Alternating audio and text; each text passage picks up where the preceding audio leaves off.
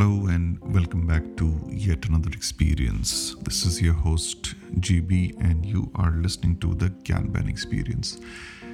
When I thought of making this podcast, I was struggling to categorize it into a particular genre.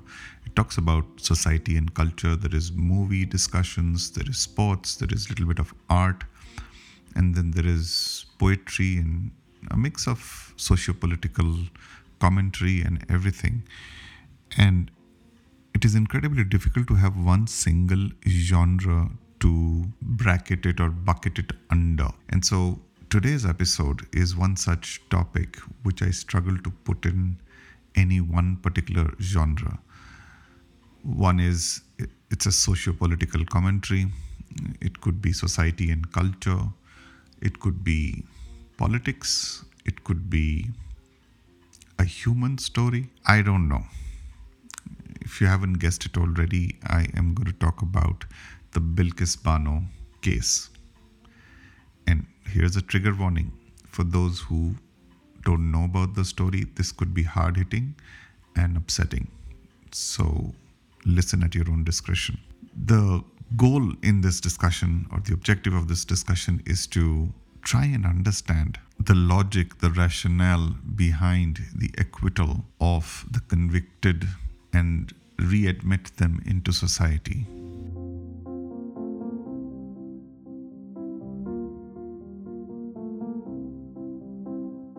For those who are unaware, in 2002 there were riots in Gujarat, and as this particular family tried to evade or run away from the violence, they got trapped in front of a mob. As a result of that, 11 members of that mob, do not know the exact number, could be more, gang raped Bilkis Bano and killed her child, smashed her head with a rock, butchered the family, and left her to die. And turns out she didn't. She not only found the courage to go and register a complaint, which was initially declined by the local officials, police officials at the time. The story persevered, and she persevered, and then eventually went to human rights. Then the story escalated, went to Supreme Court, went to CBI, and eventually at least the 11 were convicted and were punished for the crime. They received a sentence of life imprisonment. What happened was, on the 15th of August this year, their punishment was commuted, and they were allowed, all 11 of them were allowed to walk out of prison and reintegrate with society. It's also important to note here that all the 11 convicted, I think there were more, I think one died during the course of the trial, maintained their innocence. They claimed that they were wrongly implicated and they had nothing to do with it. And so, as their sentences have been commuted and they've rejoined their lives back in the same town, same village, they claim that they have no such animosity or harbor any ill feelings towards Bilkis Bano's family, though they don't stay there anymore. They've long left that town, but their extended family is still there.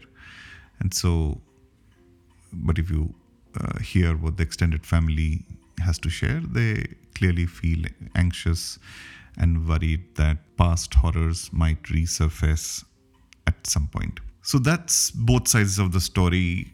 And as I've always maintained that, there are always three versions of a story, your side of the story, my side of the story, and the truth. Two honorable courts, that of Honorable Supreme Court and Honorable High Court of the country, have convicted these people. Then to me, that is the supreme truth. cannot keep on questioning beyond that. And if that is the case, then why have the guilty party been allowed to reintegrate into a society when the nature of crime was akin to rarest of the rare, like one of the most terrible incidents ever? So now that this has happened, what are the questions in front of us? Let's try and understand and address some of these questions. Again, a short disclaimer. These are very delicate conversations, very easily can spiral into triggering emotions.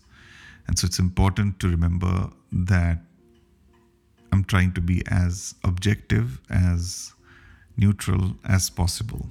So the first question that comes to my mind is, we as a society, are we suggesting that people can't change? So assuming that somebody's committed a crime and has been punished, are we acknowledging that once a criminal, always a criminal?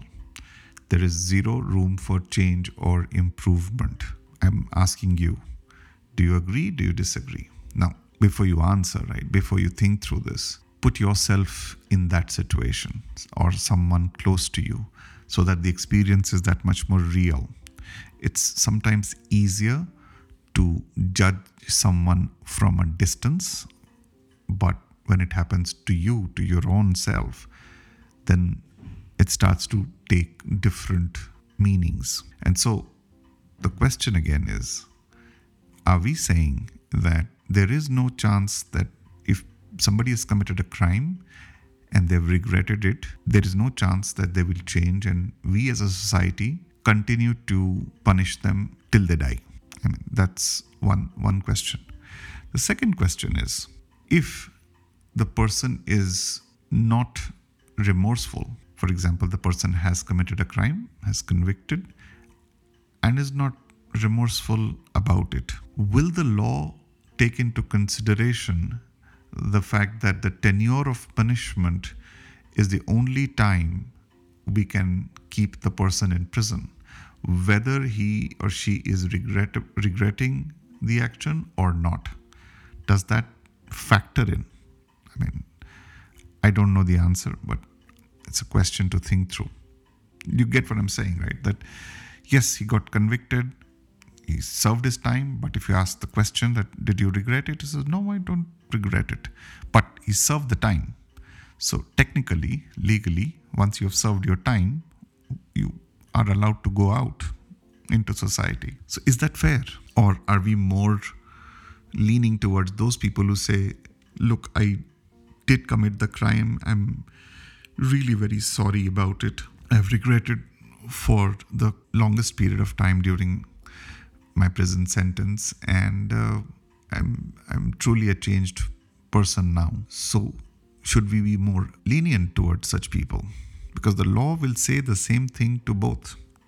Whether you regret it, whether you don't regret it, if you have done your time, then you have a right to exit and reintegrate. Yes, in this particular case, it is debatable because the sentence was commuted, was reduced, I think.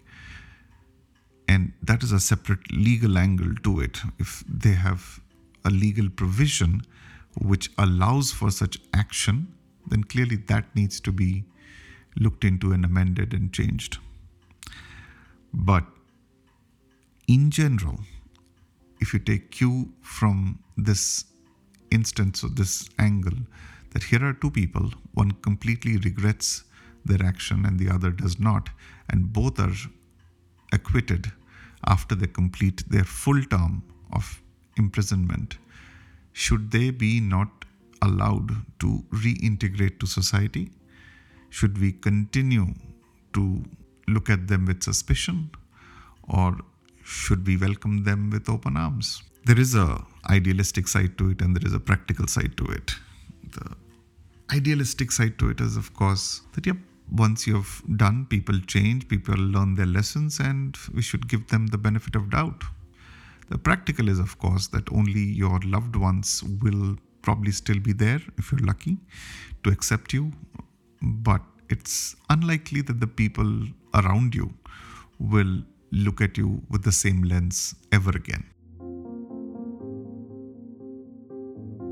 The other side of the story is, if you do not set examples in seeing through punishments, does it encourage, empower other criminals? Does it give people ideas that, well, even if I commit the rarest of the rare crime, there is an outside chance that I will be acquitted someday? Are we inadvertently planting the seeds of such a thought somewhere? Is it more prudent, therefore, to have a very harsh punishment as an example? Like, if you commit crime, this is the end result. Like, brutal end result. Could be the electric chair, could be hanging, could be, I don't know, lethal injection, whatever. In fact, if you ask me, what is a more brutal punishment is life imprisonment without parole till you die. Being alive and living in a confinement is more punishing than death by injection, if you will. You know that the period leading up to that point will probably generate a lot of emotions and fear and whatever. But you know that once the injection is in, or the electric chair is in, or if you're hanged, whatever be the case, it's a time bound thing and you won't realize beyond a point. So it's like a quick exit, if you will. So is it not sometimes better to, if someone's committed such heinous crimes, to put them behind bars for life till they die? Rigorous imprisonment, solitary confinement, what have you. To set an example that, look, this is the hellhole that awaits you if you commit crimes. I'm sure there are many more angles to the story and much more thinking to be done. Now, going back to the Bilkis Bano case, there could be an opportunity for the honorable courts to re-examine this travesty of justice and put these convicts behind bars and let them serve out their lifetimes. Because the crime that is once committed cannot be reversed. It's irrevocable. And by that logic, there is no amount of sentencing that will bring back Bilkis Bano's little child or her life. And it is incredibly difficult on a humanitarian ground to even watch these people celebrate and walk freely. It's very difficult, and it's got nothing to do with religion or the religious angle to it. It's just humans who turned barbarians, and if they are convicted, then they ought to be punished, and they've been punished, so they ought to serve out their entire sentence and be taught a lesson legally, officially, that what they've done is inexcusable, and set an example that people about to commit a crime may sit up and take notice. Who knows? These voices can reach far and wide and put some sense into some of these minds, some of these criminal minds, that this is not done. There has to be a sense of fear. There has to be a sense of dread that, oh my God, if I do get caught, then life as I know it ceases to exist. And if that is not a deterrent for them, then I don't know what will happen to our society in general. But I sure hope that once you set a loud example that justice prevails, that we will follow through. No matter how difficult, how complicated, or how stretched a case might be, we will see to it that justice is delivered. Then chances are some of the criminals at least might abstain from doing any future crimes. There is no right or wrong way to end this conversation, but it is something that I thought I should share. Most of it is already out there for people to search, see, and hear, but it's my own way of sharing sadness that this kind of injustice in today's day and age should not be happening by any stretch of imagination. So here's wishing peace, courage, health, happiness, and safety to the families who have been aggrieved due to various crimes. And I hope you get the strength of mind to sustain, and hope we as a society, as a country, as a system, are in a position to provide a better life tomorrow. This is your host GB, and you were listening to the Gyanban Experience.